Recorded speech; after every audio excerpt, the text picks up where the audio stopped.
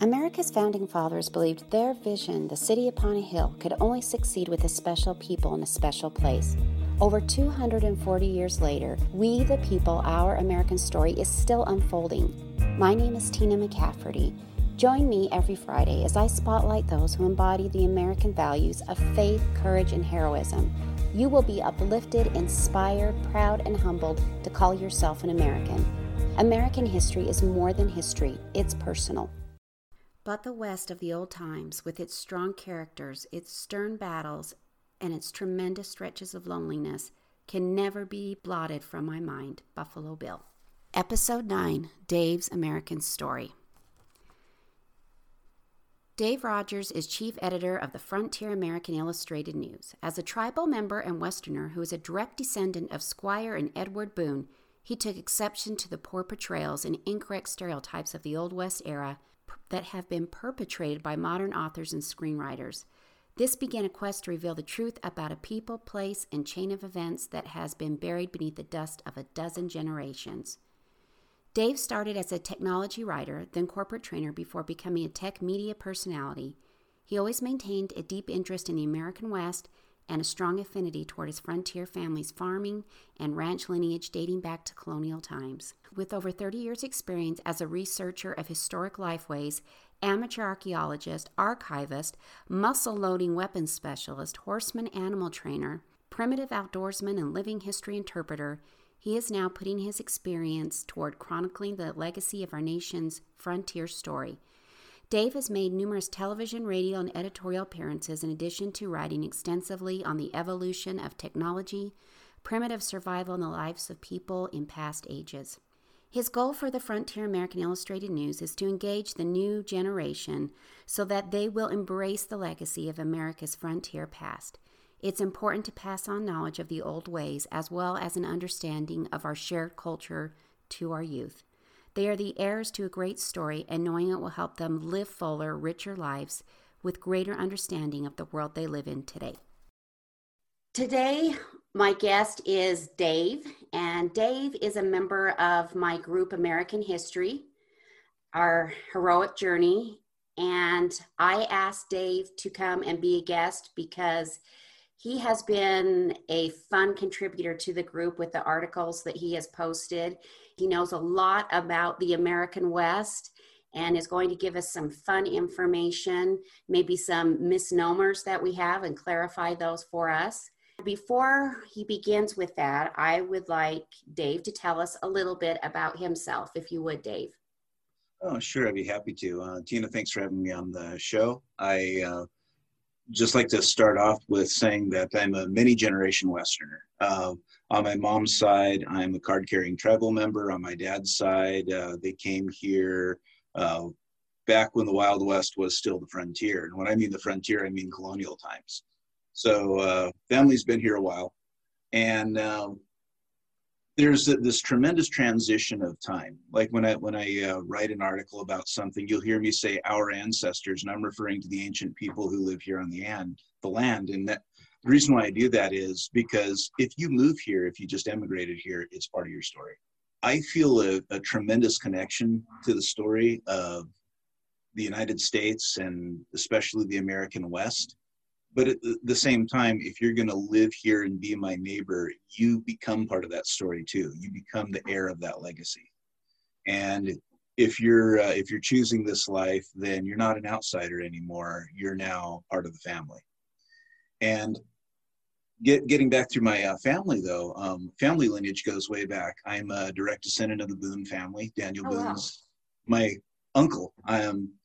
Edward Boone, his brother, is actually my direct descendant. So That's it's crazy. I have to branch all these different directions. He's straight back. I proudly descended from a lot of figures. I mean, on the shadier side, the Bradshaw gang, they were Cooks and Hills gang of Oklahoma, 1930s, Rob Banks, bootleg, did all that. And that's my family too. Yeah. Years ago, I worked at a financial institution, and I bragged to them that I was the first member of my family to work on this side of the counter. Oh, that's funny. So it's a tremendous legacy to carry. And I try to tell people, let's get the politics out of it for a minute, because there is kind of this year zero ideology that's taught that anything from the past is bad. Don't listen to it. We're just moving forward. We don't look in the past. And the problem is just like in your own memories, most of the answers you have in this life you draw from the past. The future, what's going to happen 5 minutes from now, is a blank slate until it happens. We can guess, we can assume based on our past experience, but we're not going to know until we're there. It's foolish to not look forward, but it's equally foolish to not remember your past. And when it comes to the family legacy, like in my background, I start off as a technology writer. I've done a lot of media, whether it's TV shows, radio shows, podcasts like this, writing articles out for the print publications and the online publications. I finally decided to transition into this because, one, it's my hobby. I have a lot of fun doing it, but also I really enjoy establishing that connection. And I guess I could probably ramble on and monologue for the next hour or so, but I'm going to let you go into the next question from there. Well, this is a two-part question, I guess. When was the first time that you remember being proud of America? And does the American West have to do with that? Well, I've always been proud of this country. This is the country of my people. This is the country of my family. And when I say my people, I mean everywhere from the American Indian people of my grandma, who's a wonderful little lady. I mean, I lost her just a couple of years ago. She almost made it to 100. Wow. To the Europeans who came here and ceased being Europeans. And I'm not a European American. I'm just an American. And I've got brothers and sisters whose ethnicities are Asiatic and African, but they're part of my family too. And it's good to be proud of your lineage. It's good to be proud of where you came from, but be proud of what we're building here too as an American family. And we're not perfect. I'll get into that a little bit more later, but by all means, there's no such thing as a perfect country, and there's definitely not a perfect government. I could very easily say I'm incredibly patriotic. I love this country, but I don't love the government. The government works for us, and they're not a very good employee most of the time. Can you see me getting a little teary-eyed? Because there is so much division right now with you talking about how we're a family. I think that's really profound. It really is. Thank you. I love that. I've got friends that are Democrats and Republicans, very conservative, very liberal. There's going to be disagreements. There's going to be a lot of, I have a lot of fears and concerns about where we're going. This is a big crossroads in history. What we can't do is viciously turn on one another. And a friend of mine who is a shooting instructor for Pima County Sheriff's Department, we were talking about it, and he said, well, no matter what the outcome, we don't want to see a war amongst ourselves.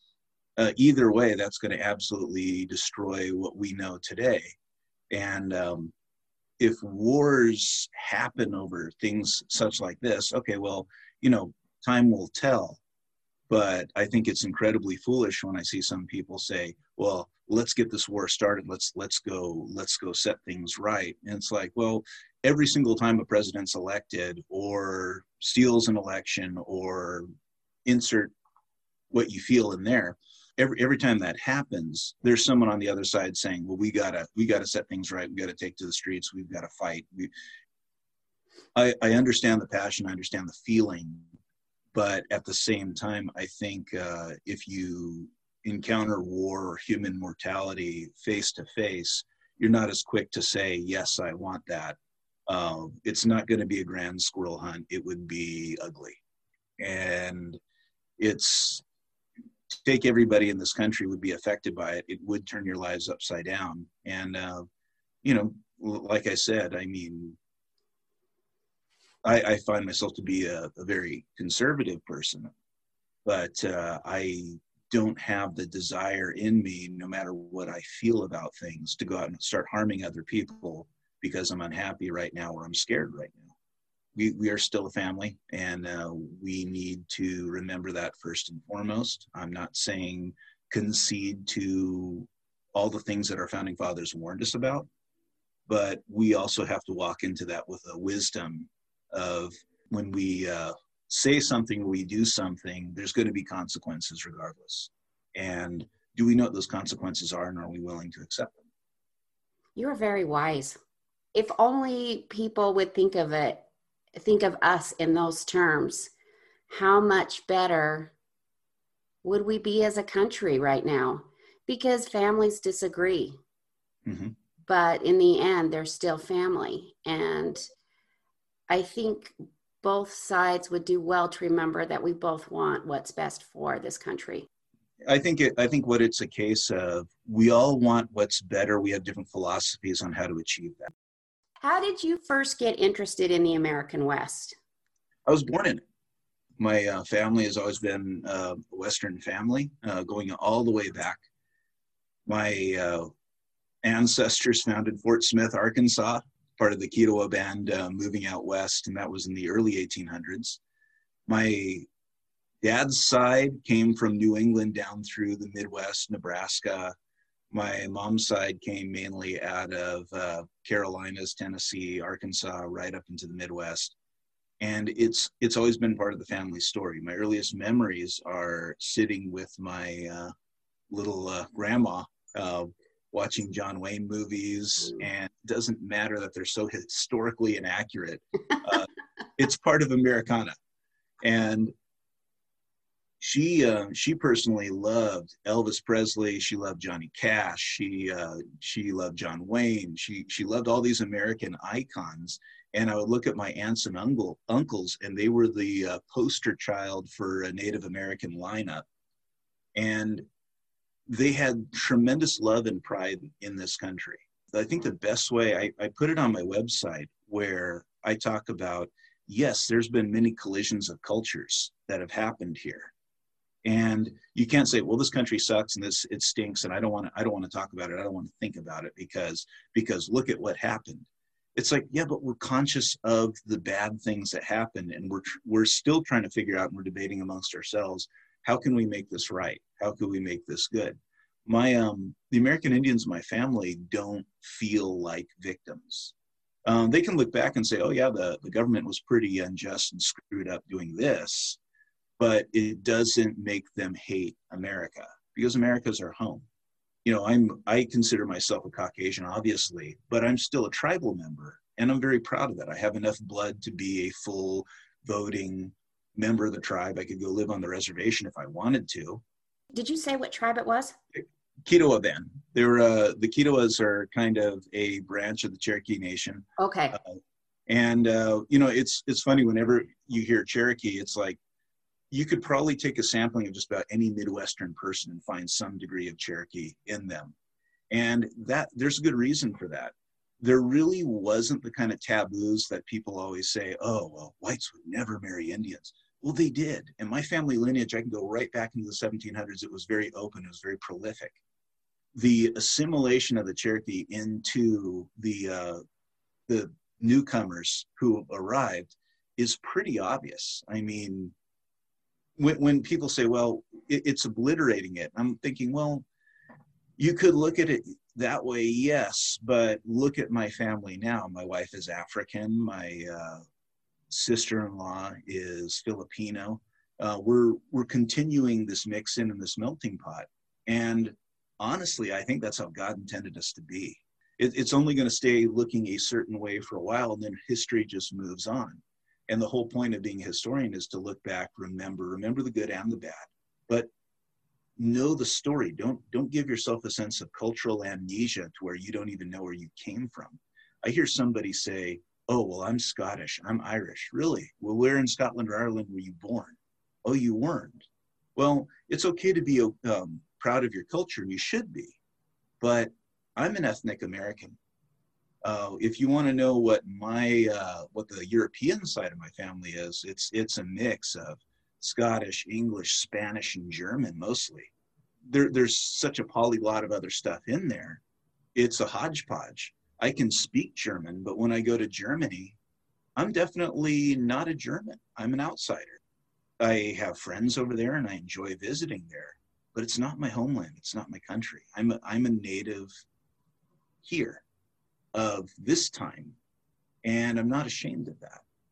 If you said, well, go home, well, where's home? It's the same thing like if you tell someone of African descent, well, go home. Well, America's your home. And when someone says, well, I have a friend of mine who said, well, what about people who were brought here in slavery? We have our brother and sister Americans who were brought here in slavery. And I go, yeah, we do. And after the Civil War, we established a country in West Africa called Liberia. And the option went out. Do you want to, for all those who are descended from the slaves who were brought here, if you would like to go back to your ancestral land and live there, that's open to you. You can. Well, the majority didn't. This was their home. They wanted to stay here. They wanted to make something. And it was hard. It's hard being a second-class citizen. But these are our American brothers and sisters now. And the ancestors of the people who are getting so vociferous on their politics saying, well, I didn't have much of a choice. Well, your ancestors made a choice. They chose to stay. You could go live in Liberia if you want to, but you're here. Let's focus on being a family here. And I'm not saying, well, nothing was wrong. America never did anything. We know that's not true.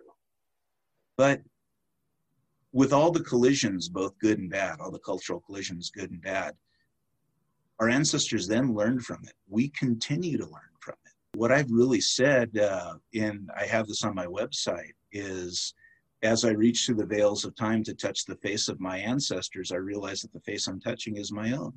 Did you do that yourself? Is that your own quote? You are a wordsmith. I didn't want to call myself a writer for a long time, but I was raised by, both my parents are teachers. My dad was in music, my mom in English and English lit. And they had me studying Latin and reading on a college level by the time I finished 6th grade. I dumbed down my language in junior high so I wouldn't get killed by people.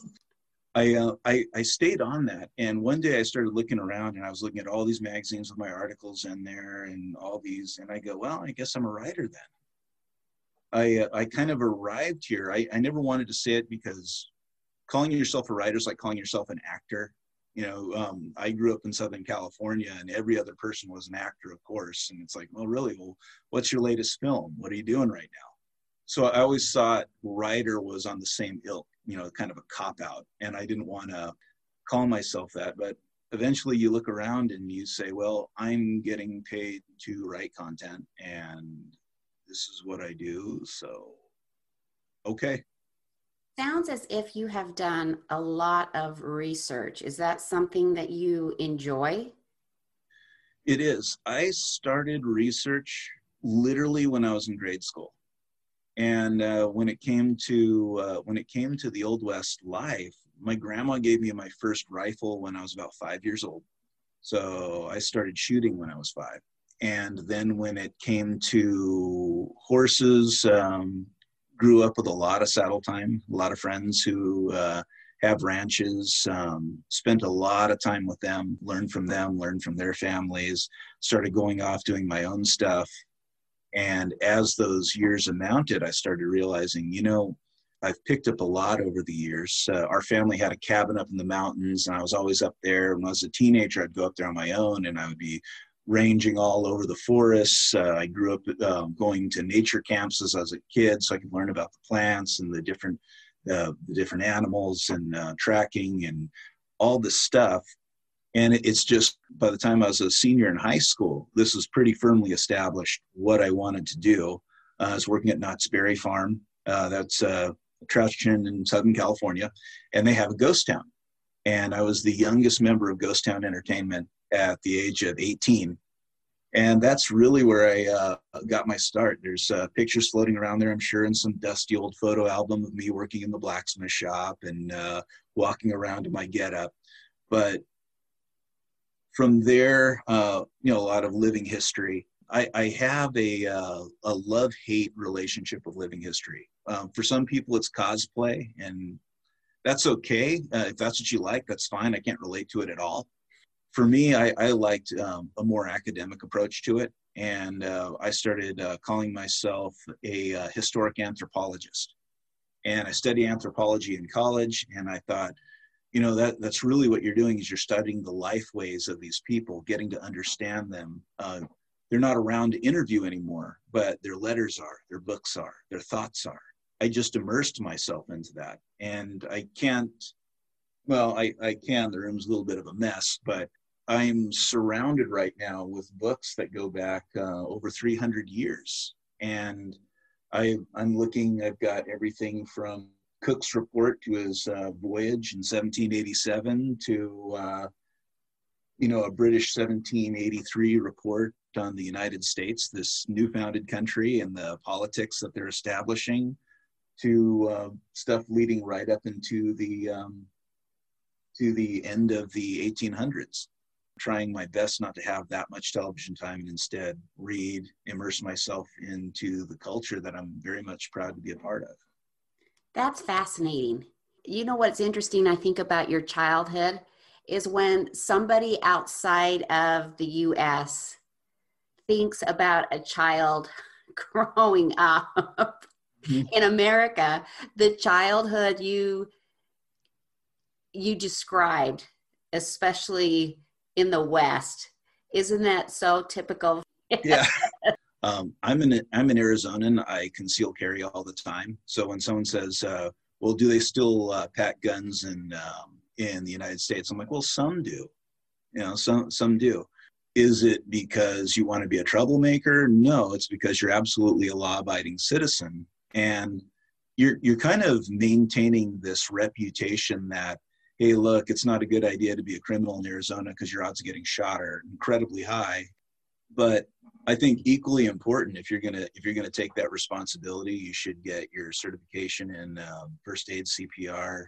At least make yourself some degree of a volunteer EMS person. You can be part of the solution in case anything happens, and there's a good chance it won't. Great. You're prepared, and like they say, better be prepared and not need it than need it not be prepared. Here's a little fun fact. I was never a Boy Scout. I was a Cub Scout, and that was it. What I wound up learning, though, when I was in, I was going to these camps and I was learning all this woodcraft, so I knew a lot of the Boy Scout things. I discovered D.C. Beard, who is actually the father of the Boy Scouts of America, and I started reading his books. They're still in publication.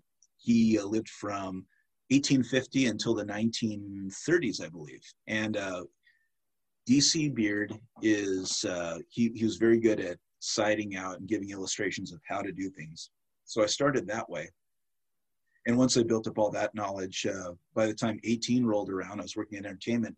Well, I started running into these mountain man guys. So I started going to these mountain man events. So now here I'm this teenage kid hanging out in the woods with a bunch of Vietnam War veteran biker guys in buckskins shooting muzzleloaders. From there, I really dug into the woodcraft and the fieldcraft, the campcraft, and it just compounded over the years.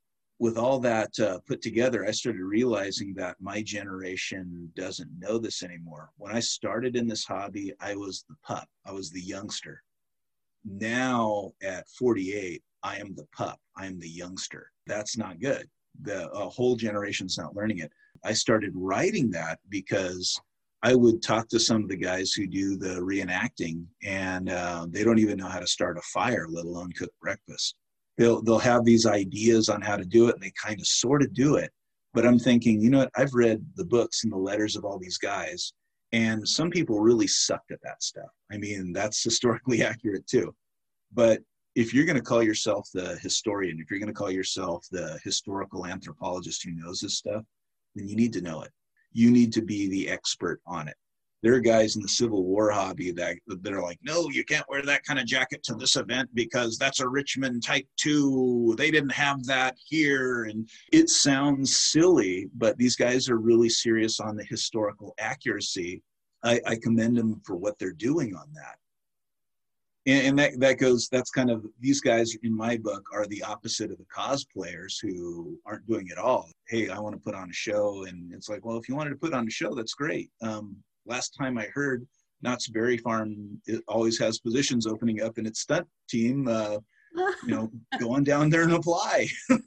Let's dig into a little bit.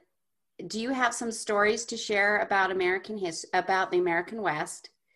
Maybe some people, and also why it is important to make sure that stays an integral part of American history, that it is not forgotten, as you were just talking about. That is it disappearing because people don't know about it? And so it absolutely is that something that is detrimental to our history, which I'm sure I already know the answer, but I would love to hear your story, a few stories maybe, and your viewpoints on that. But why is it so important to our history?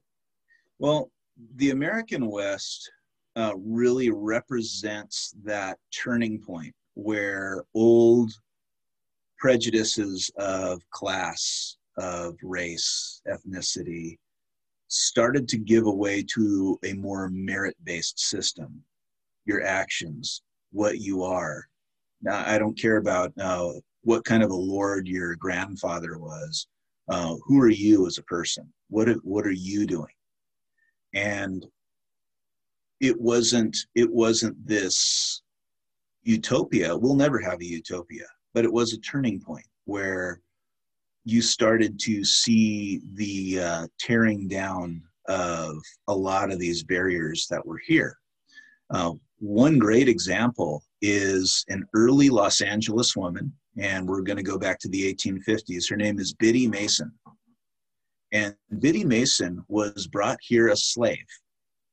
And the problem with that is California was a free state. I'll give you the cliff notes on it. She had a friend who's a fairly well-known attorney who said, hey, Biddy, you realize that legally you're not a slave here. And I can help you secure your emancipation. And I think you're a very valued member of this community. I'd like you to stay here. What do you think? And sure enough, she attained her freedom.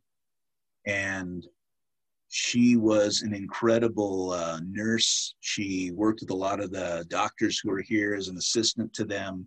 She became very prosperous. She invested in land. She became a landowner. She became a philanthropist. She is one of the founders of the AME Church in Los Angeles. She really went on to live this worthwhile life and changed so many people's lives, and died an old, very happy woman surrounded by her loved ones and friends. And, she had a happily ever after life. You have someone like Andreas Pico. Andreas Pico was the brother of the last Mexican governor of California. He fought against the Americans as they came into Southern California. He won a great victory at the Battle of San Pasqual. He was incredibly formidable. He was the epitome of the tough frontiersman. And he was so respected and liked that even after California became part of the United States, he retained a tremendous amount of political power. He was the commander of the militia out here. In 1857, the sheriff and members of his posse were murdered. Pico took over all the resources to go get these guys, and they went out, they cleaned house, and they wiped them. They hunted them from San Diego to San Onofre and wiped them out.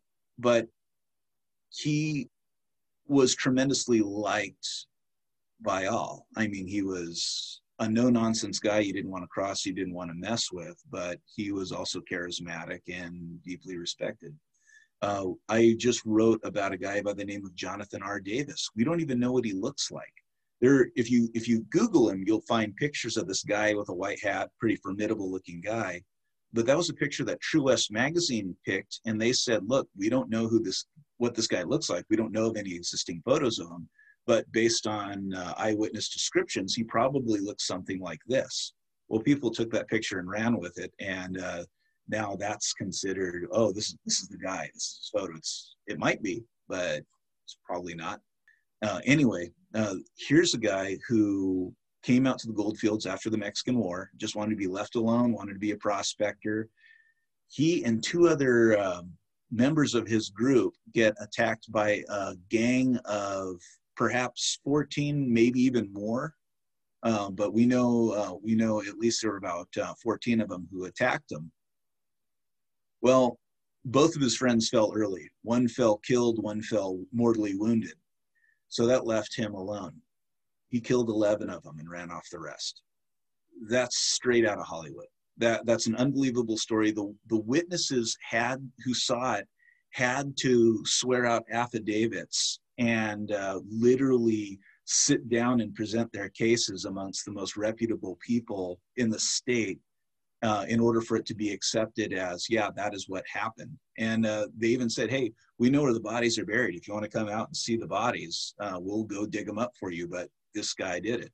This guy killed 7 men with headshots.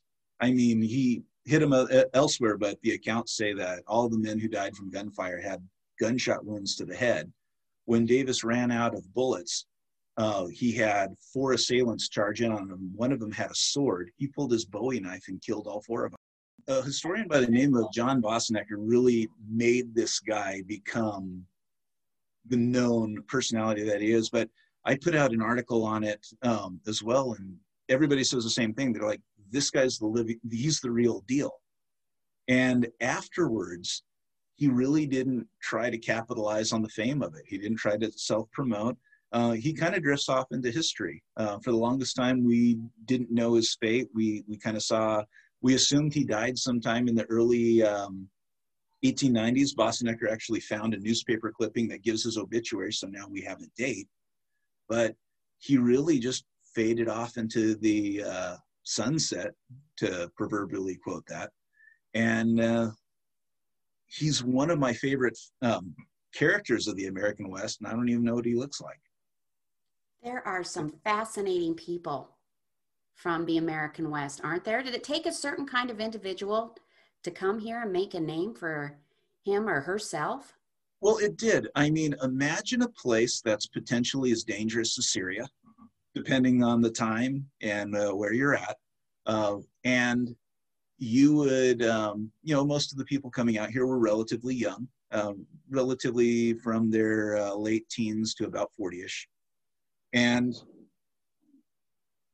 there are, a lot of times people will say, well, the Indian threat wasn't as great as Hollywood portrays it. I'm like, true, it depends on the place and time. If you're going through territory of a tribe that's currently hostile and at war with the United States, well, you're running a risk there.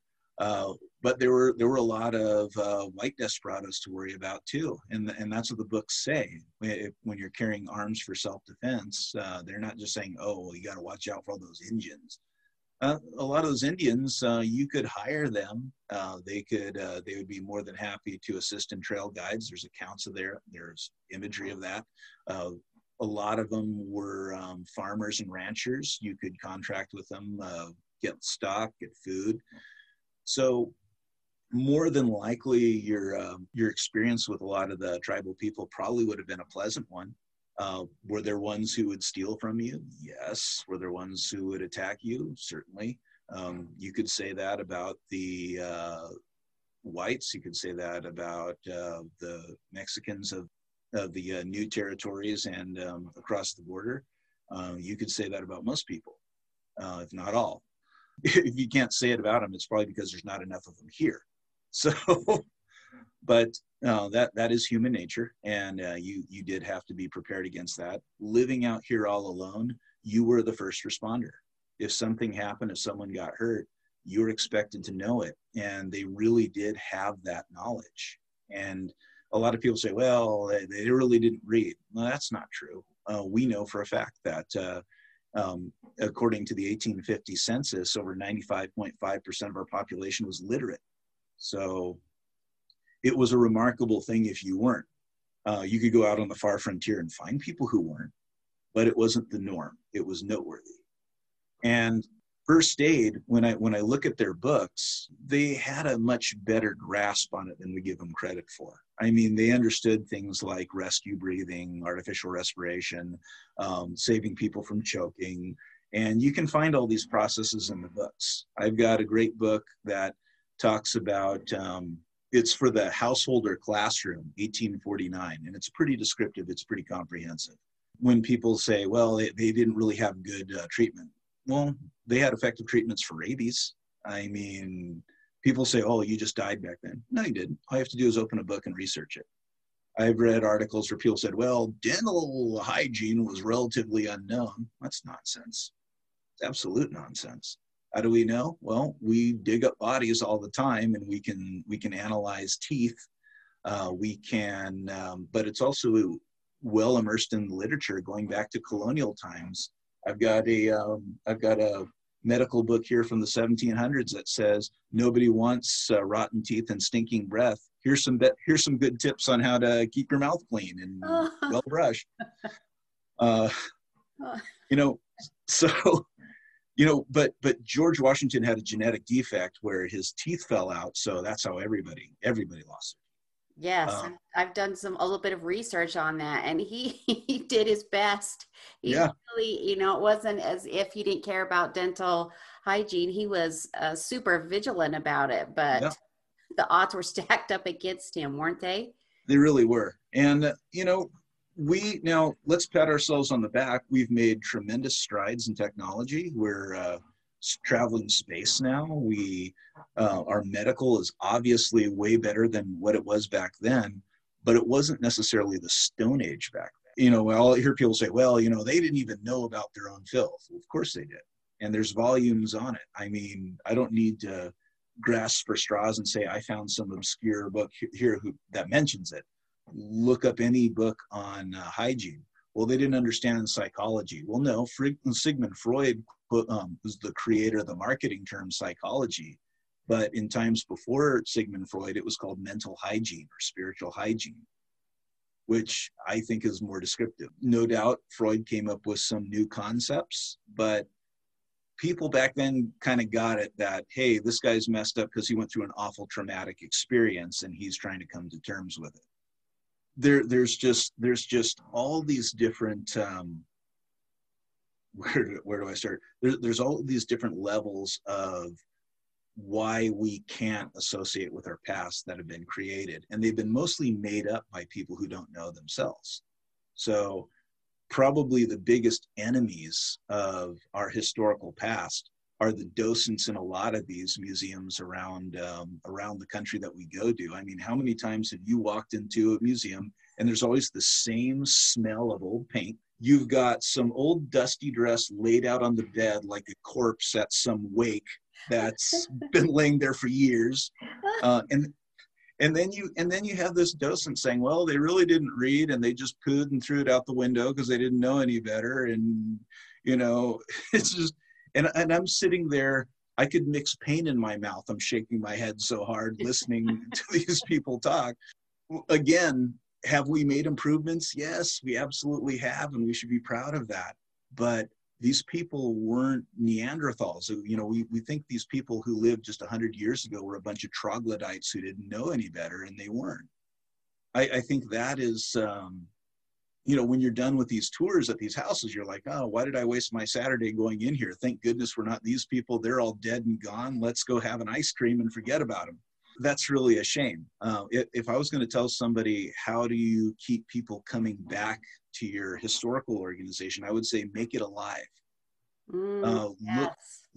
Look at things like Charlotte Hall in Arizona. Look at things like Fort Tejon when they have a living history event in California. Look at places like Old Town San Diego, Bent's Fort, Old Sturbridge Village. These are great examples of walking in, and when you walk into a room, you feel like whoever was here literally stepped out about 30 seconds ago, but will be right back. And you can see the sights and the sounds, and when they're baking, you can smell the fresh bread, and you can see them cooking, and the sights, the sounds, the smells, and realize that they're normal people. And if you were put back in that situation, you would acclimate into it. You'd become just like them very quickly. That's the story. It's the story of people. It's the story of us. And it's very much alive. It's very much human. And we need to really take it beyond these inscrutable expressions on these old ambrotype photos, these monochrome pictures. And you say, well, yeah, they're long dead and gone. Well, no, they're not. And I love these modern softwares that are bringing these pictures to life. If you haven't seen it yet, it's awesome. But it suddenly makes these people human again.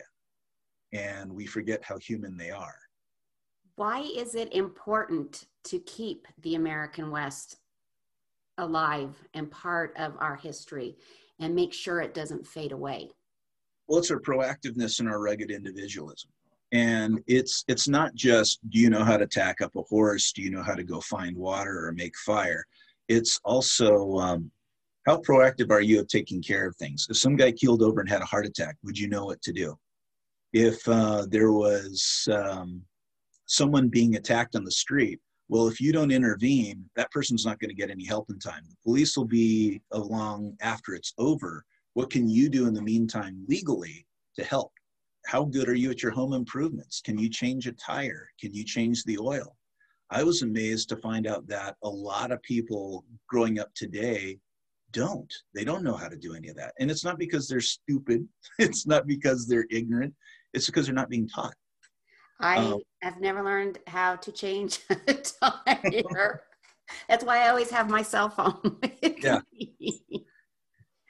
I don't think my dad realized it, but that was good dad time. I loved my dad showing me some basic automotive and sitting around friends. And I've got a couple of friends, namely, that I come to for automotive needs because they know way more than I do. And I enjoy that interaction. I enjoy that, that tribal time, if it were, because they are my tribe. The people closest to you that share your interests are your tribe. And we need that. We can't ever abandon that. That's mainly the reason of the American West, why it's so important, is it represents that rugged individualism. It represents that can-do. If you're sitting here and saying, well, I can't do it because it's not my place to do it, well, then you've lost the American mentality. We are a can-do. And and shame on you if you're going to say, I'm just going to sit aside like a sheep and watch all this happen and not do anything about it because it's really not my place. My betters will be along and they'll do it. And I would say if you find yourself feeling that feckless and that unable to do anything, you can change it. And I don't care who you are. I'm not a big guy. You don't have to be a big guy to be a lion at heart. I've known some very small, meek-looking people who are absolute lions in soul. And it's just a question of, do you want to be that person? Do you want to be that individual? I love the idea that if the power went out, I would know what to do. I could transition my house back to a pre-Edison operating model. And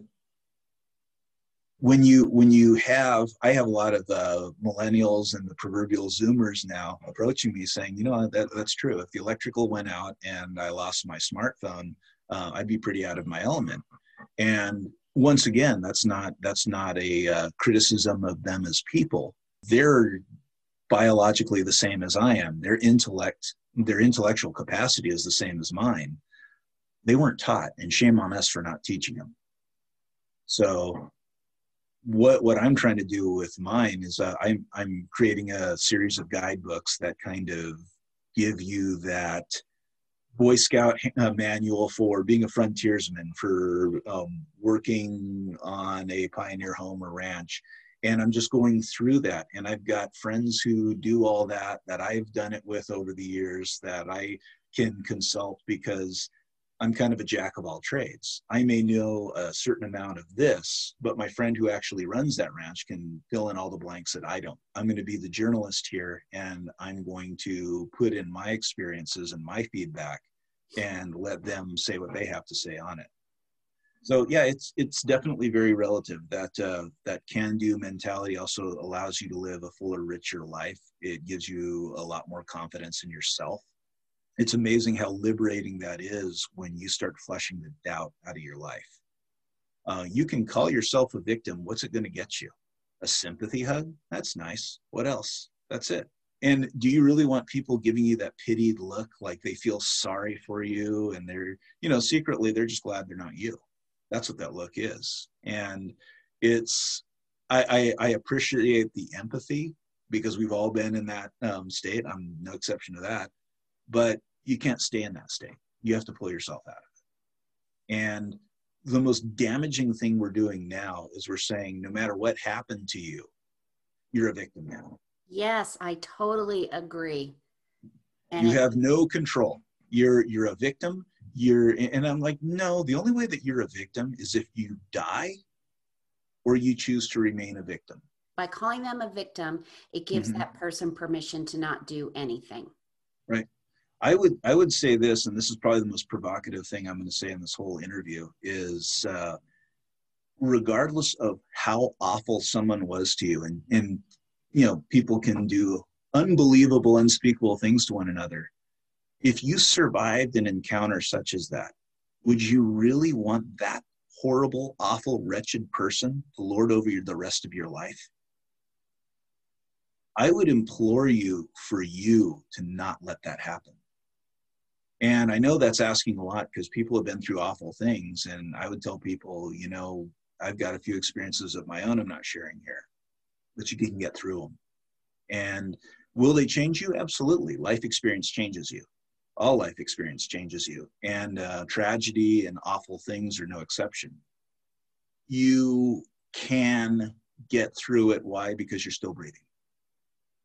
And the choice really is yours. I'll tell you, there's only two people who really want you to be a victim. And that is the evil person who did whatever awful thing it was to you, because they feel a little more powerful to see you still dragging, all these years after it, still dragging and faltering and suffering from it. And the other one is the politician with all those empty promises who wants you to vote for. So I would encourage you to not cater to either one of them. Cater to you. Don't be a victim. So that's the most provocative thing I'm probably going to say in this interview. I think it's great. I love it. My final question for you is, what does America mean to Dave? It means a lot of things. One, our founding documents were not living documents. Our founding documents were set. The reason why we had set documents is because the English documents previous to the formation of the United States were very living, quote unquote, which means you could arbitrarily translate them. Well, if you can arbitrarily translate them, what kind of legal system do you have? What's illegal yesterday is perfectly fine now, and vice versa. What I like is we do need to keep on going with our merit-based system. Anytime you see where, oh, you're a political elite, oh, you're a class elite, okay, get away from that system. That's not us. Don't do that. We're a merit-based system. Who you are is who you choose to be. If you feel sorry for yourself, there's people out there who have far less than you do, and they're far happier than you are. That's attitude. I would say that kind of rugged individualism is great. If you look at our ancestors, they didn't have the kind of materialism that we have now, yet they had this tremendous drive to do amazing things. We still do. Not all of us, but we still do. And I would encourage everyone to reach down deep in their persona and find that and say, this is who we are. We're a family. I've gone all over this world. And the most unique thing about Americans is this shared kinship that we have. When my wife got her citizenship, I saw everyone from the most conservative to the most liberal types saying, congratulations, welcome to the family, welcome to this country. That's powerful, and it's still there. And we can talk about how it's vanishing, or we can promote it so that it doesn't. And I vow for the second option, and that's really, in a nutshell, why I love this country and why it means so much to me. Not because it's perfect, it's not. I've never been a fan of government, even in times where the government was going as close to my way as I could imagine it to go. They still work for us, and they're not the greatest employee. They're a politician's interests are their own first, the country's second. And it's just going to be that way. Human beings, once you get the taste, you serve the taste more than you serve your principle. And that's why I'm a term limits guy. That's why. Yes. And that's another reason why I don't think that a Donald Trump or a Joe Biden or a Barack Obama or a George W. Bush is better than me. They're all people. They've had their setbacks. They've had their accomplishments, but I have that capacity as well. And just remember that all the people who are running our country, quote unquote, are just as smart and stupid as we are. I could gather up a bunch of people from any business meeting, and I would say the intellectual capacity of that room is about the same as any politicians out there, possibly higher. So let's not worship anybody. Let's not think that anybody's our betters. Let's not think anyone's our Lord. That's not the American way to think. Monologue over. That's perfect. That's perfect. Tell us where we can find you. Well, I just started a website called the Frontier American Illustrated News, so frontieramericanillustratednews.com. I am right now setting up social media for it. Bear with me, the website's still new. Dave has shared a lot of those articles on our Facebook group, and I really appreciate it. They're fascinating. Thank you. They're fun. You know, I try to make it from, flipping pancakes the way they did it back in the day to trail tips, what they did out there in the kind of medicine, home remedies, the right kind of fire fuel to use in your campfire. I would say 99.9% of the feedback has been incredibly positive. If there's anybody out there saying anything negative, I would say, well, welcome to the internet. No matter what, no one's going to like everything that you do, but I really don't care. My husband recently finished your article on the flapjacks. Oh, yeah. He got a kick out of it. He really liked it. I'm glad. What I do is in the actual books, I give away a lot more. These articles are like the cliff notes of what I've written, and I actually cite historic sources and all that. On the website, I'm trying to build a following on it, but I'm not going to give away the house. And the bottom line is, this is part of my occupation. I make money doing this. And if I give away everything, I don't have anything left to sell. But I do want to give these articles that'll enrich you, kind of add a little something to your day, hopefully take your mind away from all the worries of stuff going on, and remind you that we are just riding the tide of history, and this is all part of it.